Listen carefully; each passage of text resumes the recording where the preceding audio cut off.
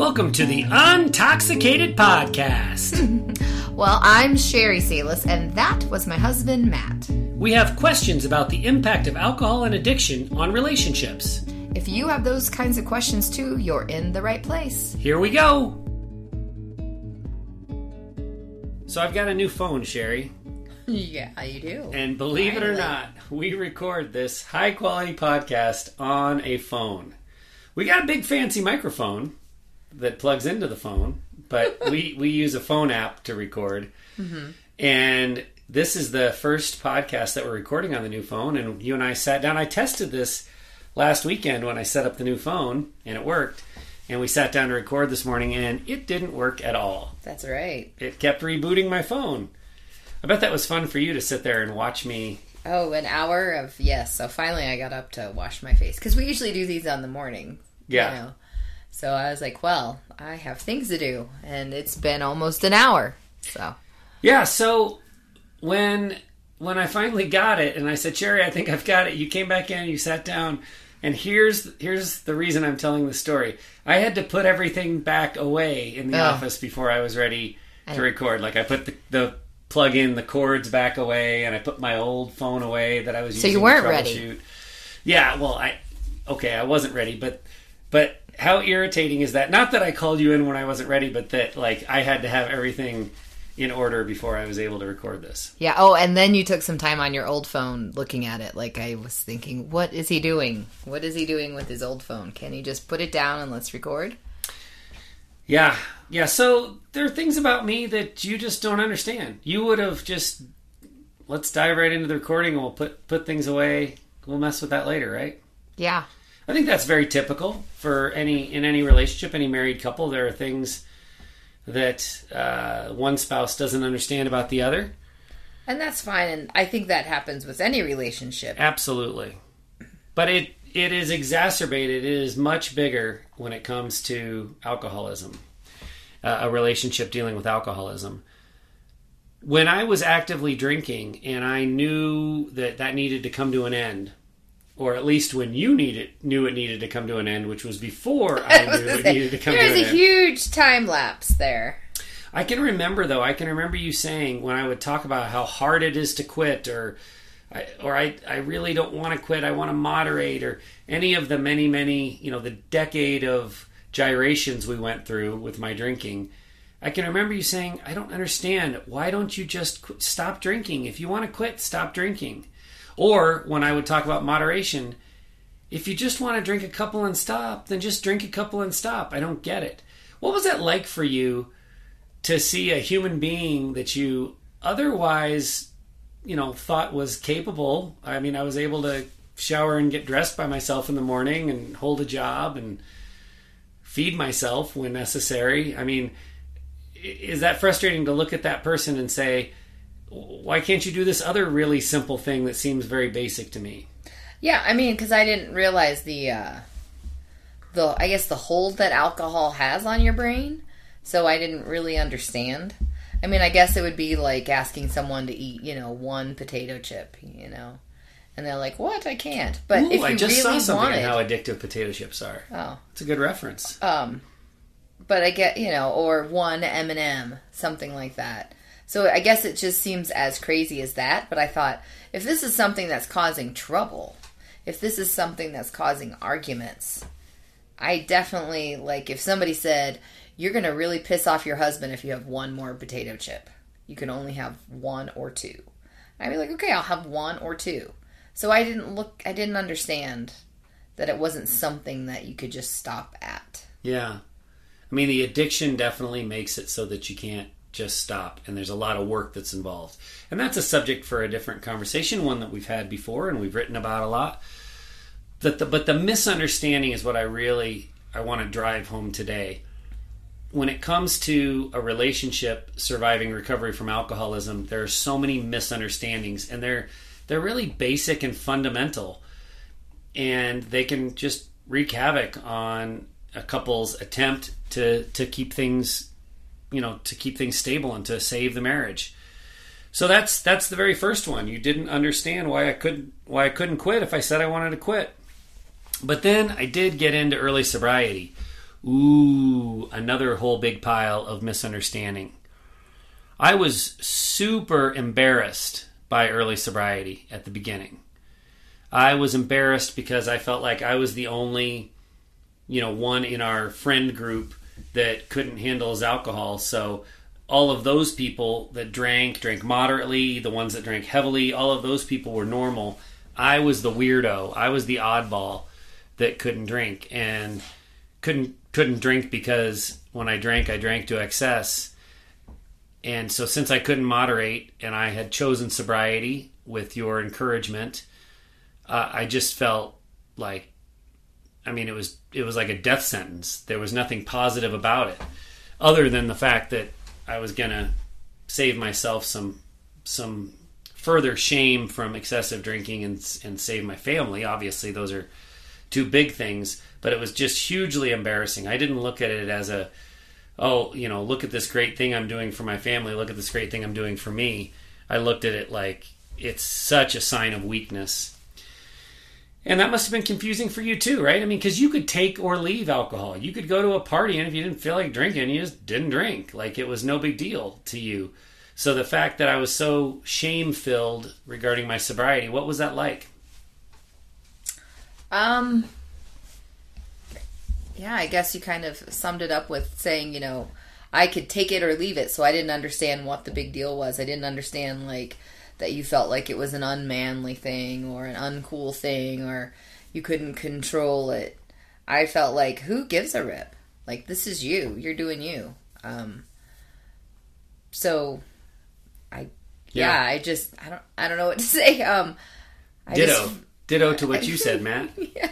Yeah. I just felt like, who cares? And half the time, I guess maybe part of it was nobody's paying any attention to you anyhow. Well, that's... I know that you and your grandiose mind of drinking days may have thought that everybody was paying all sorts of attention to you, and maybe the only attention they were paying was, how much he was drinking or acting like a buffoon or, wow, he's really out of control. Because they weren't watching what you were drinking and how much. But I just know, for me being an onlooker, I didn't pay attention to what people were drinking or not drinking. If you're the spouse of an alcoholic, I imagine you feel similar to how Sherry does. What's the big deal? Who cares if you're not drinking? Nobody's paying attention to you anyway. But I want to break down what that embarrassment, the components of that embarrassment a little bit. The first component, and this might be controversial. I know there are a lot of female alcoholics out there. There's actually, the statistics say that the alcohol abuse among women is growing faster than the alcohol abuse among men. There are still way more male alcoholics than female, but the females are catching up. But I don't want to ignore the gender component, because I think it's fair to say that, everything that I did social, I played soccer on a men's league soccer team, and all those guys were big drinkers. Anytime we went to a neighborhood function, a work function, with really very, very few exceptions, all the men were drinking at all of those functions. So, and not always are all the women drinking. Again, I'm not downplaying the significance and the increasing problem that females with alcohol problems are. But I still think in our society, maybe it's just in our age group, maybe it's just the friends we chose. So I wouldn't say it's universal, but I think it's pretty common that there's more pressure on men to drink than there are in females to drink in social settings. Do you think that's a fair assessment? I do. I definitely feel like it is more of a generational thing. Yeah. I think as we get into the younger generations, and even just the group of women that I have that are slightly younger than me, there's that mommy wine culture that was really big, and I was kind of growing out of those PTA moms that did that. So I think that definitely, resonates with me saying that, yeah, there's a lot more women that are coming up with drinking issues nowadays, but I do feel like if I were to look around at our friend group at a party, the women, all of them wouldn't be drinking, or they would have a little mimosa, and the guys would be drinking beer or, something harder, or taste this whiskey, It's more pressure. It seems like for a female there are more excuses not to drink, which, I mean, I think that this is a point worth making quickly. Alcohol is the only drug, and alcohol is a drug. It's the only drug where you have to explain when you're not consuming it. If you go to a neighborhood party or you go to a bar or you're out with work colleagues, nobody's going to ask you, why aren't you doing meth tonight, Sherry? It's only alcohol that people say, why aren't you drinking? Why aren't you consuming that poison? So, which is really, that's another point that I want to make. Society is so enamored by alcohol that it adds a huge layer when we talk about addiction, drug addiction specifically. It adds a huge layer to alcoholism when someone tries to quit drinking alcohol that doesn't exist with the other drugs in most areas of society. You just don't get asked, why aren't you doing heroin today? That's not a question in most places that comes up.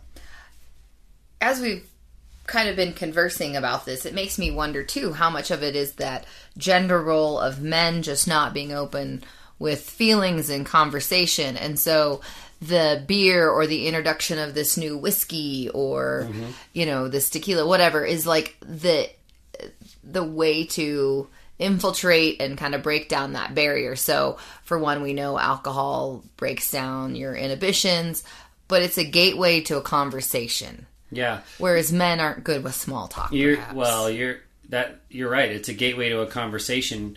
I mean, when I think back with my drinking buddies, people that I'm very fond of still to this day, I don't see them very much or hang out with them like I used to. But when I think about those conversations they were about sports, sometimes politics, and what's the summer vacation going to be for you and your family. And that was about it. And so the depth of conversation, it's not very deep among a lot of guys. And so you're right. Alcohol is not just a lubricant, but it's a bonding force among men. And, I think a lot of times there are just more reasons that women have legitimate reasons not to be drinking. Certainly pregnancy or breastfeeding is one of them. But anything kid related, it's really easy to be at a party. I shouldn't say easy. Gosh, I don't want to do that. I don't want to downplay this. But there is a difference, and I think it's as for equality and as important as equality is, as much as you and I believe that in our hearts, there still are gender differences when it comes to drinking and the stigma associated with drinking or not drinking. And so I'm glad you brought that one up. The emotional shallowness of many men means drinking is even more necessary. So we talked about society. We talked about how alcohol is different from other drugs because it's the only one where people are asking you why you're not consuming it. We talked about gender. For me, another big one is identity. And this is embarrassing to admit, but it's true. I'm definitely the kind of person that has a certain way that I think of myself as I move through the world. I own a Jeep Wrangler. And I love that I own a Jeep Wrangler, and I love that I leave the top down all winter. That's like part of who I am. I don't know what I'm trying to prove necessarily. It's not like a tough guy thing, or, I'm not like, hey, I go off-roading every weekend, because I don't. I never go off-roading. Yeah, you don't. You don't even want to do that. But when I think of the perfect car for me, that Jeep Wrangler with the top down as I'm driving around in the snow is the perfect car for me. And you're making a face, and I know you're making that face because sometimes because I need your bigger car to haul something, you get stuck with the Jeep Wrangler when the top's down. It's not a convenient car of a family for six, that's for sure. It's not. You've called it selfish before, and I think that's fair. I have. I think that's fair. Now, the teenage kids all love it. It's their favorite car. Well, because it's a teenager car. Okay, so I have a teenager car. Good. So it's a little embarrassing to admit, but that's part of my identity. And I don't think I'm the only person that buys a car because it says something about who they are. I don't know what it says. I don't go off-roading. I don't know. But I love that car, and it's a part of me. For many years, boy, for the first 20 years that you and I were together, I wore Adidas Gazelle shoes, like kind of indoor soccer shoes that were red, bright red. And that's pretty much all I wore, except for like my church shoes and my flip flops. Yeah. Wore 'em Which were everywhere. Adidas. Yeah. Yeah. I got a little brand loyalty thing. You have going a brand. there. I have a lot of brand loyalty. I was going to say, to the fact that not only do you drive a Jeep Wrangler, the other two cars in our family are Jeeps. Yes. Like, if we were to choose another brand, that would probably go against your identity. There's some practicality living in Colorado with the snow, and we've got it. Our driveway runs along the side of our house, and it's kind of impossible to shovel without shoveling it into our neighbor's yard, which is rude. And it's so the north 4-wheel side. drive's helpful going into the mountains. I get it. So there's some practicality, but you're right. There's some brand loyalty there too. You definitely make things your identity. I do. I remember also with your red Adidas Gazelles, you used to drink Bacardi Black, Ooh, a yes. type of Bacardi rum. Yeah, it wasn't dark. It was black. Yeah, it was labeled black. And I liked that. Mm-hmm. And then it went out of business. Or they discontinued that label. Bacardi did, and that was very sad for me. But that was kind of like your kind of signature drink. I've always had that kind of identity thing. I find stuff I like, and then I glom onto it, and it's who I am. It says a lot to me about who I am. Like you said earlier, when I'm embarrassed about my sobriety, I don't think anyone else notices. I don't think anyone else cares. I don't think anyone else notices my identity stuff. I mean, people notice me when I'm driving my Jeep with the top down in January, but they aren't impressed or anything by any means. They're like, When look it's at that snowing. fool. Yeah. What's wrong with that guy? Well, for a while, like when you were drinking like craft beer. I mean, and here we moved to Colorado, and you can't like throw a rock in, a business part of the town without hitting a marijuana dispensary now and a craft brewery or That's right. brew pub or something. Yeah, I had an identity issue with IPAs, India Pale Ales. Always wanted them to be brewed locally here in Colorado. That was a big identity thing for me. I also, if I was drinking hard alcohol, I wanted to be drinking whiskey on the rocks. I drank a lot of vodka on the rocks. I think all alcoholics do because it doesn't smell. There are a variety of reasons why alcoholics end on vodka. But if I really wanted, like what I really wanted was to drink whiskey on the rocks. I don't know. It was an identity thing. Again, I don't know exactly what the persona was I was trying to portray. I'm not a particularly tough guy. I've never been in a fight. I got punched in the ear by a bouncer once. That hurt a lot. I didn't chew for a week. So I've never claimed to be a particularly tough guy. I don't think that's what the whiskey or the IPA was about. But there was some identity piece to it. No, I'm not drinking that gross Bud Light. Give me an IPA. Give me a whiskey. And so sobriety took away a huge chunk of my identity. And again, we're going back to this theme. You didn't understand that. That made no sense to you. That I so much of my self-confidence, who I was, it would be like cutting out my left lung and being like, there, operate without your lung. Like, that's how it felt to me to be sober. I mean, you were already pretty disgusted by me, by my drinking. When I reacted that way to the identity piece of sobriety, you must have been just disgusted with me. You thought, like, who is this weak, simple loser of a man I'm with? Did I put the words in your mouth again? You did. I'm trying to think of other words. Sorry. Well, you and I have always had this going on. Like when you would worked for other people or if somebody said something, I'm like, well, just say that you didn't agree with that, or you had a very big concern from my standpoint about your outward appearance. I guess maybe I just am more of the mindset of I don't give a shit, or I don't care what the reaction is going to be from somebody. So to your detriment sometimes. Yes. So I feel like that was something that was always a part of our, I'd roll my eyes and be like, well, let's say something. Yeah. About it. Stand up for yourself. You're like, it's just not the way we do things in business. Okay, whatever. It sounds stupid to me, but go ahead, moan about it. So when it got to this point of the relationship in our life where I had gone through cycles of sobriety and the mopey and the whiny, and then now that we hadn't known, but you said, I definitely felt like this is different. This sobriety is different. And I did too. But when you definitely got to that, oh my gosh, these bubbly waters are so great, but the can is slightly pink, or it's a little slim, tall one, because it's a mixed flavor of bubbly water. I thought, who cares, And it was just one more, I don't know, brick that drug me down, or drug you down. I don't know which it would be, because I felt like I was kind of cut off and over you. Swimming with a brick? How is the brick dragging us down? Sinking like the relationship. My former boss with his mixed up analogies? Yeah, I guess so. No, I'm sorry, I don't mean to tease. No. I just felt like it was just one more, maybe it was just the brick adding more of a wall. There's the brick. The there. brick builds the wall of resentment. Well, and just oh my gosh, just get away from him, because I was over you by that point. So I'm looking at my notes, and I'm going to drive this point home even more. Believe it or not. If you think we've beaten the dead horse, it's not dead yet. Sobriety for me, in early sobriety, was like having my kids taken away.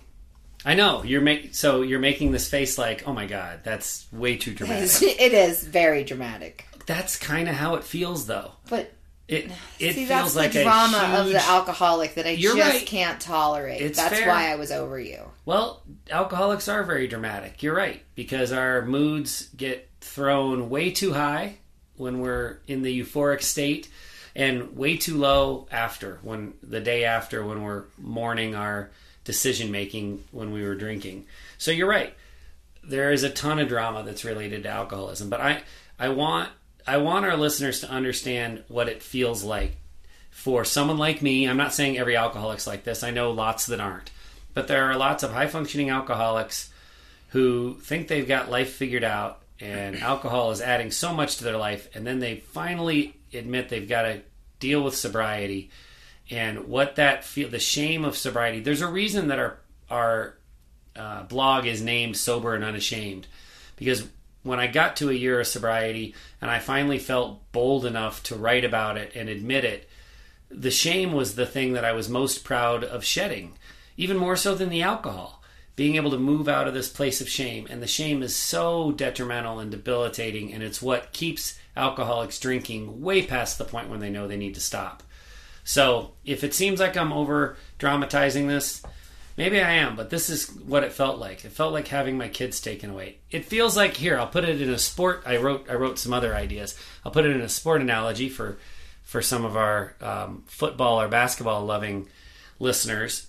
It's like rooting for the Packers, and then all of a sudden you're told you have to root for the Vikings. Like, you can't do that. You spent your whole life as a Packers fan. This is a huge rivalry. That's not going to be a good feeling. It's going to feel like a chunk of you was ripped out. Or I have to pay homage to our lineage, our hometown, our place of origin.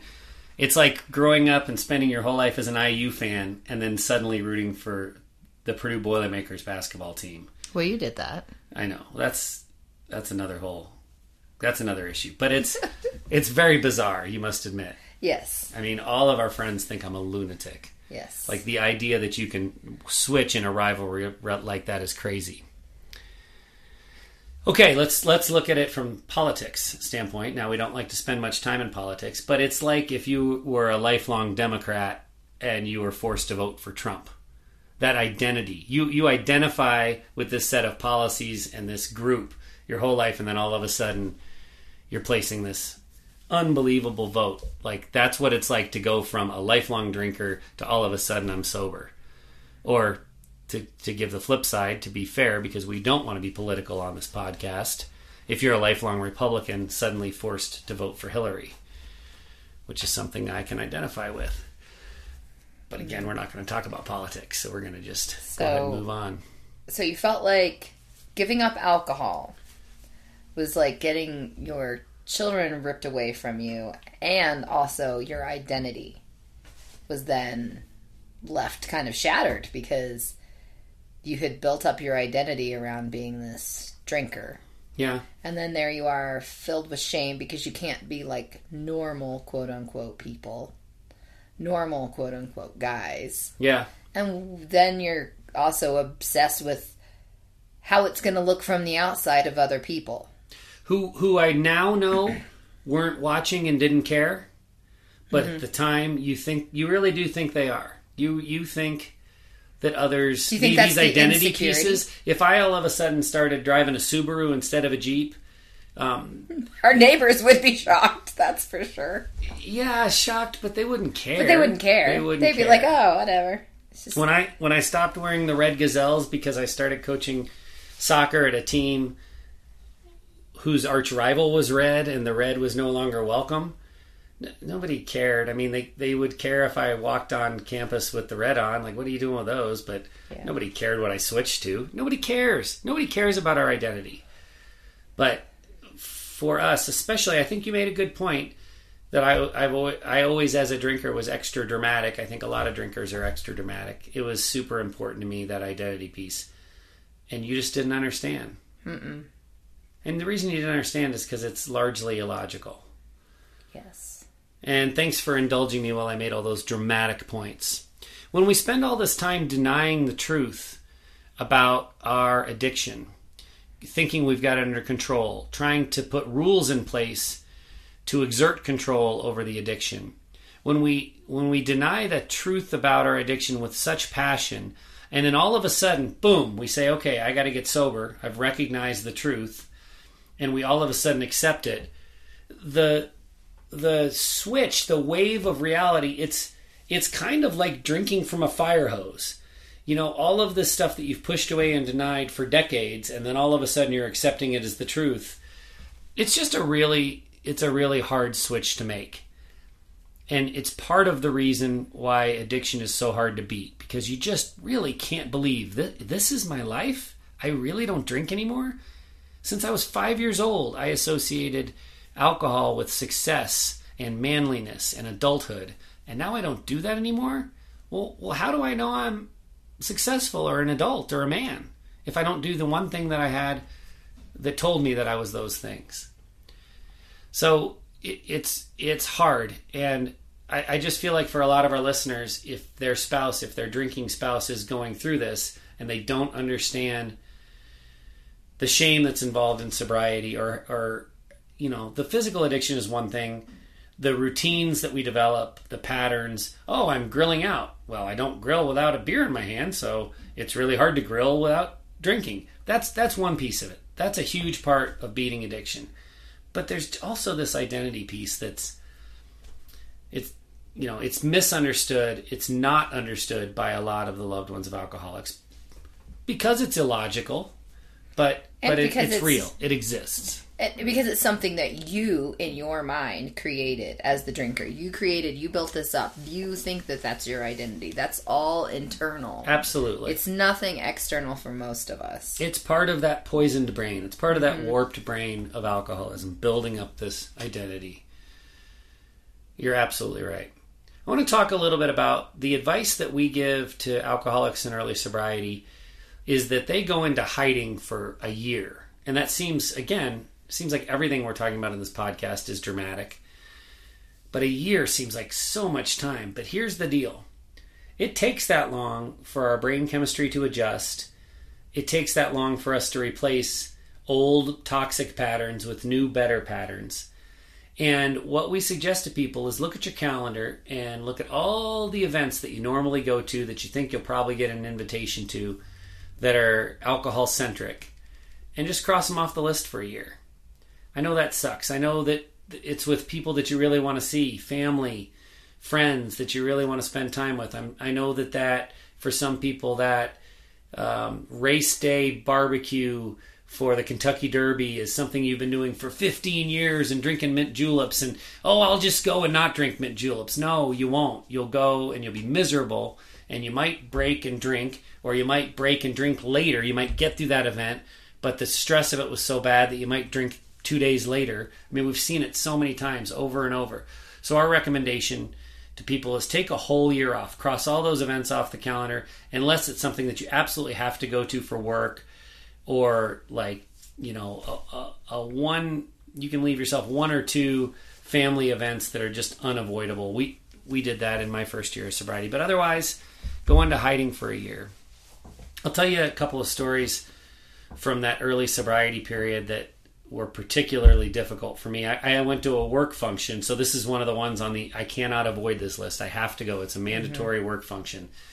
And everyone there was drinking IPAs and various Colorado brew beers in big, glass pint glasses. The sun was setting on this patio we were on. I mean, it was just the perfect setting for beer drinking. And I was terrified. There were people at this event I didn't know very well.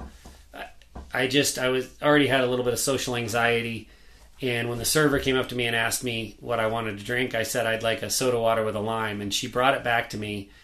Again, everyone's got these golden amber pint glasses. She brought it to me in a 32-ounce red plastic Coca-Cola cup that said Coca-Cola along the side and had like 4 straws sticking out of the top. And it was so big I had to hold it with 2 hands.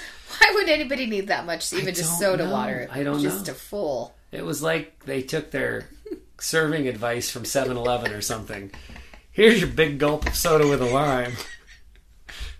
It should have come with a urinal strapped to the side of it. It was ridiculous. But it was like a neon sign saying, I'm the alcoholic over here. I'm the guy who can't handle his booze. Oh, I see you've all got your pint glasses of Colorado home brews or local brews. Not me. I'm drinking soda water with a lime. It was devastating. And I broke into a cold sweat. I didn't pay any attention to the topics being discussed at this work function. All I wanted to do was get the hell out of there. I'm just thinking if it was like, because you were trying to play off that it was just like vodka and soda or something. Well, I had been sober long enough that I knew I didn't want to replace the beer calories with like Coca-Cola calories. I didn't want to replace it with sugar calories. Pop, so soda water was something I drank a lot. Mm-hmm. But yeah, did I hope that she would bring it to me in a glass, like a pint normal beer glass person. or a 9-ounce rocks glass with a lime and a little stir stick? Yeah. Yeah, I did it. And I learned the next phase in my early sobriety. I asked for that. I would say when I would order a soda water with a lime, I'd say I'd like it in this specific kind of glass. I don't like to drink out of plastic. I would be very specific. Now, I don't give a rip what anybody thinks, and I would actually like the big gulp of because then you wouldn't have to water, track them down. I like to drink soda water, so I would guzzle that thing. Yeah. But at the time, it was absolutely devastating. You brought, another one you brought up, the bubbly water that's marketed specifically to women in the skinny cans or the pink and purple art design. I don't know if it's so much marketed to women. Oh, come on. Some of those are. Well, some of them are just like berry. Okay, so some of the bottled waters, we're not going to plug names. Some of the canned waters have berry as purple. Some of them has them as pink. Like, we like a strawberry one, and it has pink writing because strawberry's kind of pink. So I think it tries to coordinate with your flavor. There is some of that, but then there's the blended ones that are. But now they have those seltzers, the alcoholic seltzers that are in the tall, skinny cans. Oh yeah, adding my one drink that I felt good about, they've now added alcohol to. Yes. I don't even want to talk about that. Yeah. Okay. It doesn't actually bother me. I'm okay. Yeah. But see, that's my mindset. My mindset was like, they're just trying to give you the flavor, color, coordination. Excellent point. And my mindset was, I'm already so emasculated because I can't drink an IPA. Why don't you just take my one remaining testicle because I have to drink this tall, skinny pink can? And you would like grapefruit, and they have grapefruit as being pink all the time. Yeah. So that's probably why you were really mad. Very, very emasculating. Yeah. In early sobriety. Now could not give a rip. Yeah. But these are real things. So if your loved one has this identity crisis, like I did after identifying as a drinker for so long, and then they're going through early sobriety and they face these things like the 32-ounce Coca-Cola cup or the skinny bubbly water, and you're like, that's ridiculous. It is. I will admit it's ridiculous, but it's also real. And it was something I really struggled with early on. We talk a lot about what things people can say when they're in early sobriety. For a lot of us that have that drinker's identity, and then you go to some neighborhood function or some birthday party for a friend, and all your friends are there, and they've only ever seen you drink. They've never, ever, ever seen you take a night off of drinking, and all of a sudden you're not drinking. There's going to be questions.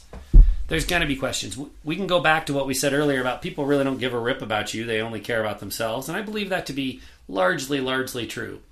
But if you've always been the life of the party and you're suddenly not drinking, they're going to ask what's going on.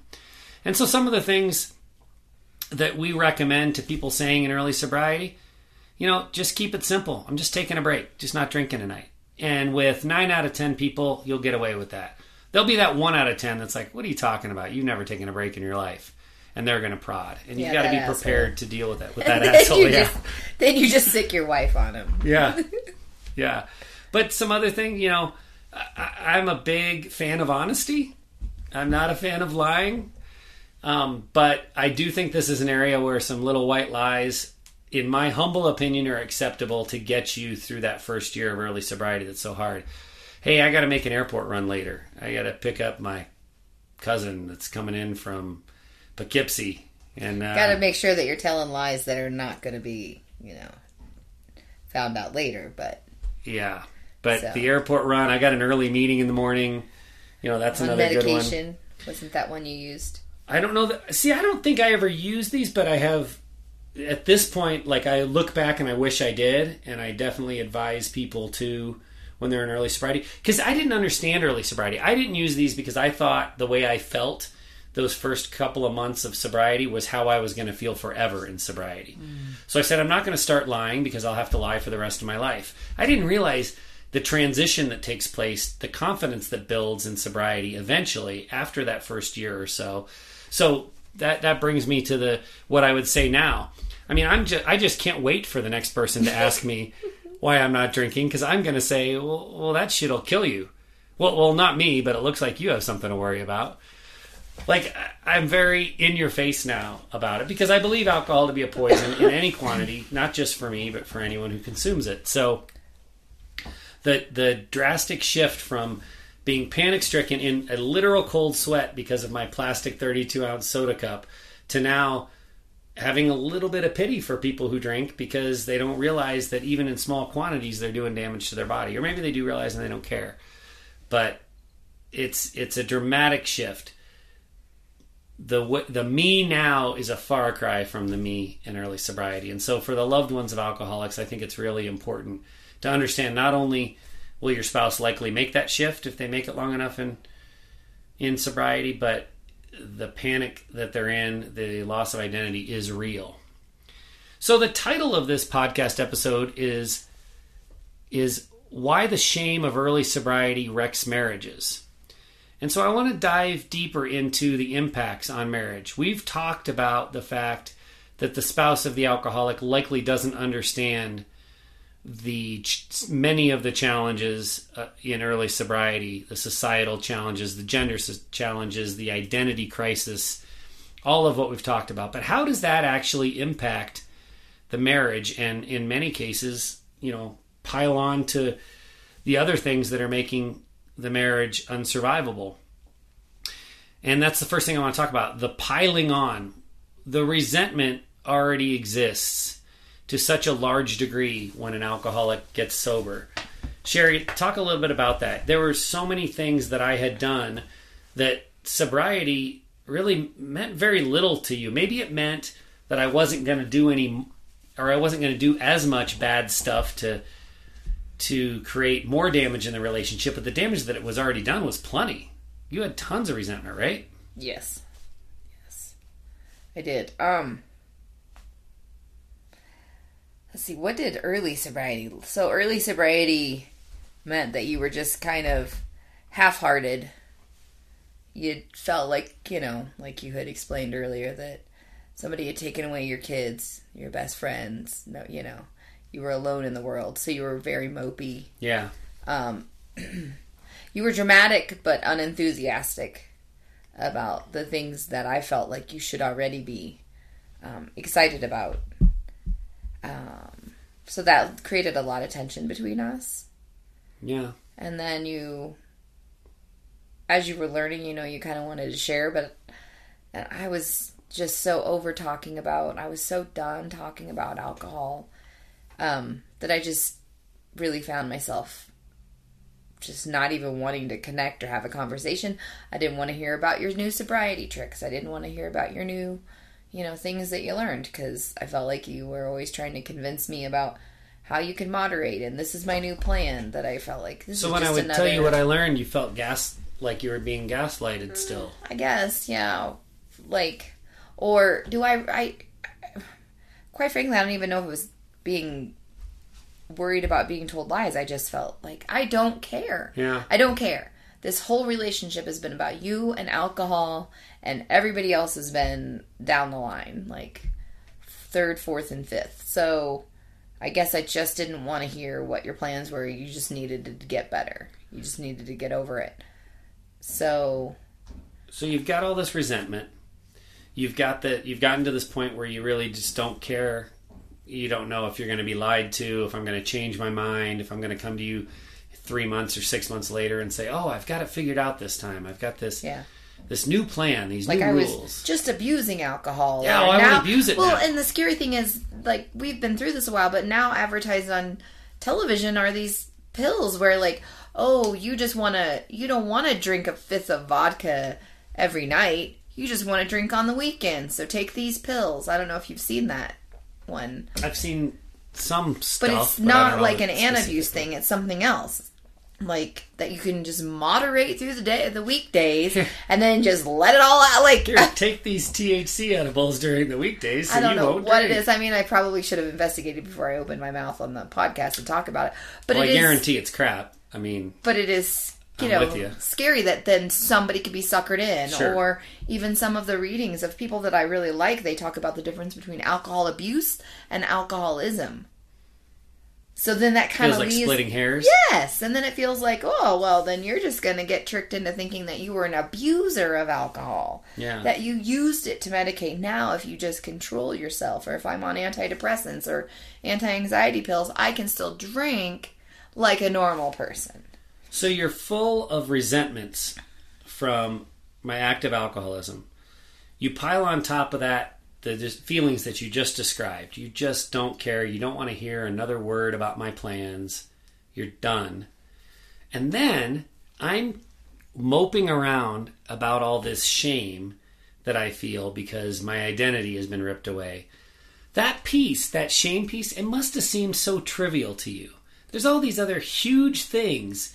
And I'm worried about going to a work function and drinking soda out of a red cup. You must have been like, is that really important to you? Yeah. I guess I just didn't have any understanding or any concept how shameful it felt. Shameful when you were drinking. Shameful when you had the aftermath. The shamefulness of not drinking. And maybe the shamefulness of how much you let it control and be a part of your identity. So that it just made no sense to me. Yeah. Because I don't feel like I've ever become attached to anything like that before. I would agree. Well, your cat. Except for the current cat that we have now. But, besides people. Even I didn't let myself get lost in people. I would see some of my girlfriends in high school and college get lost in their boyfriends. And they became, I just never attached myself to something like that. And I felt like our alcoholism, I definitely felt attached, and I wanted not to be attached to it. Yeah. I think it's important that people realize, because we say it all the time, that not only does sobriety not fix anything, it is, however, a prerequisite, but in early sobriety, when the alcoholic stops drinking, the relationship almost always gets worse before it gets better. And this is what we're talking about. You've got all that stuff that's already piled up that makes you not like me, and then the things that I'm concerned about seem very trivial compared to the reality of the mountain of problems we've got to address. Yeah. It's so hard. But I think talking about it and getting it out there for the loved ones of the alcoholics to understand will at least cushion the blow for what the reality of early sobriety is. And it is something that can be worked through. You and I worked through it, and we're in a much, much better place now. Well, and I think it's also just being okay with the fact that you don't understand. I would say to you, I don't get it. I don't get that feeling that you get from drinking. I don't understand it. I personally don't get it. It doesn't make me feel this way. But you have to say, that's okay. you don't get it. You don't get or I don't get what you're going through, but that's okay. I just have to accept it. Yeah. And I have to be as compassionate as I can about those feelings, just how you have to be compassionate and understanding of, wow, I'm really not a fun person to be with right now. I am not at all what we thought was going to happen, 20 years down the road in our relationship. I think you're a lot of fun. Well, not always. Not back when you had daggers for me and weren't sure which pedal but you'd step on. But you moping around in early sobriety, I Yeah. couldn't see what you weren't excited about. I understood a little bit, but not much. But you have to be okay. What I'm just saying is, you have to be okay of accepting that you're not going to understand each other's side. Yeah, it's true. I want to talk about gender again. In our Shout Sobriety program for alcoholics in early sobriety, we are actually pretty much 50-50 split between men and women in the group. Mm-hmm. And we don't have enough data to call this scientific research, but it's a lot, and it's very interesting. When we do the initial conversations, when we're first starting to get to know people that we're inviting into Shout Sobriety, when it's a woman who's newly joining us, almost always the conversation is dominated by the impact of alcohol on the family. And when it's a man that we're inviting into the group, almost always the conversation is dominated by talk about work. And it's fascinating. I'm not a sexist at all. You're not a sexist at all, but you just can't ignore that these are how the conversations go. Not that we drive the conversations that way, but the way that the people that are joining us drive them each time. And when we talk about men being so concerned about work and the impact that their drinking has on their ability to provide and to make income and to excel and to get promotions, not drinking, sadly, in our society still can have an impact on that. There are places where if you're not drinking with the boss or drinking with the clients, one of the books that I read early on is called Drunk on Sports by Tim Kalishaw, who's a talking head on ESPN. And he talks about how he's glad to be sober, but he doesn't know how, back when he was a young reporter, if he didn't drink, how he ever would have developed a relationship with some of the NFL team owners or the Major League Baseball managers who he got all of his information from at the bar. And if he had not been drinking, they wouldn't have opened up to him. There's some truth to that. It makes me super sad. But there is some truth that being a not drinker in our working culture sometimes can be a detriment. And so I only bring that up because there's all these difficult things that are misunderstood and hard to understand by the spouse. But when the man is the drinker and they're concerned about how their sobriety is going to impact their ability to provide in their work life, they're also concerned that they got caught drinking on the job on the Zoom call or whatever.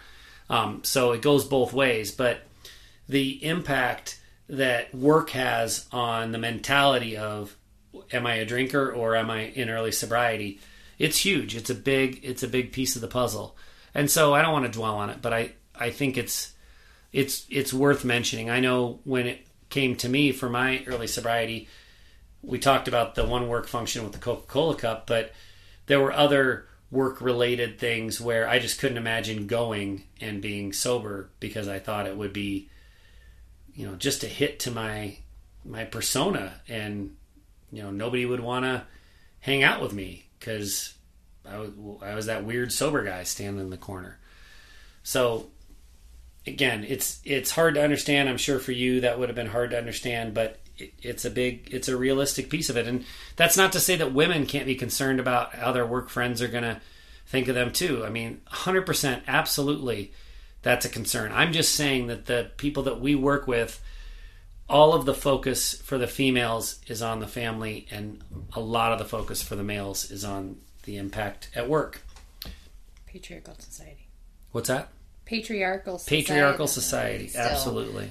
But you're right, let's just I'm not going to try to make friends here with guys that are listening, but maybe it's to this shallowness of the men and how they can't really feel comfortable in their own skin, and they have to have those inhibitions removed or lessened by the alcohol, and they think they can trust one another if they're drinking together. So it's building a confidence that's not even really there. It's building a fake confidence. Also, that need, while we're bashing men, that need for the external validation seems to be stronger among men. Certainly can be strong with women as well. Mm-hmm. But often the maternal instinct, the family bond is what's most critical to females. And certainly that's, in our case, that's true. I mean, your guilt that you feel when the kids have a day off school and you're not going to the mountains hiking with them is real, and it's something that I didn't understand for a long time. Well, and I would say that maybe when our kids were a lot younger, we have our youngest who's in 5th grade and our oldest is in college, so we're pretty spread out. But I think with the older kids, the college and the late high school, some of those friends I probably wouldn't have minded, like hanging out all day and not drinking. But with some of the younger kids' friends, at least with the youngest for sure, because there's a bigger gap, those are the people that were like, oh, let's get together for wine. And it developed that wine while the kids play after school sort of. So I do feel a little awkward saying, no, I just don't drink. Because they're all like, well, it's just wine. Like, it's just, juice or soda or seltzer water or something. It's like, oh, it's just wine. It's just crack. So I'm like, and the book clubs and, yeah. So I think it's getting more progressive with women, for sure. Sadly. But truly. Couldn't agree more. So what's the solution? If your marriage is being negatively impacted by the mindset of early sobriety, what's the solution? And, the only thing that I feel comfortable promoting as a solution is time. This stuff just takes time. You got to hold on tight and get to the point where rather than making excuses for why you're not drinking, you're telling someone who is drinking, oh, that shit'll kill you. Well, not me, but maybe you have something to worry about, and get that scoffy look on your face. It takes a long time to get there.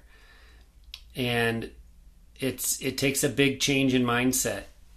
I tell people all the time, sobriety, the physical addiction, the change in habits and patterns, that's hard, but it's also the easy part. It's the shift in mindset to the point where you recognize that you're not, woe is me, I'm the only one at this party that can't drink. You are, thank God, I don't have to drink that stuff anymore, and I've figured this out, and I can live the rest of my life in a positive way. Because when that mindset shift happens, there's so much positivity surrounding the former drinker that the relationship can't help but take a boost in the arm from it. And you, Sherry, you've talked about how unattractive I was as a whiny person in early sobriety. Once some of the confidence came back, I'm sure you weren't hoping for me to go to the egomaniac place that I could be as an alcoholic sometimes, thinking I had everything figured out. But once some of the self-confidence came back, that's got to be helpful toward moving toward a more productive and happy marriage. Is that fair to say? That's fair to say. All right, great. I didn't know if you wanted to elaborate on that, but it seems like you're good. I think that.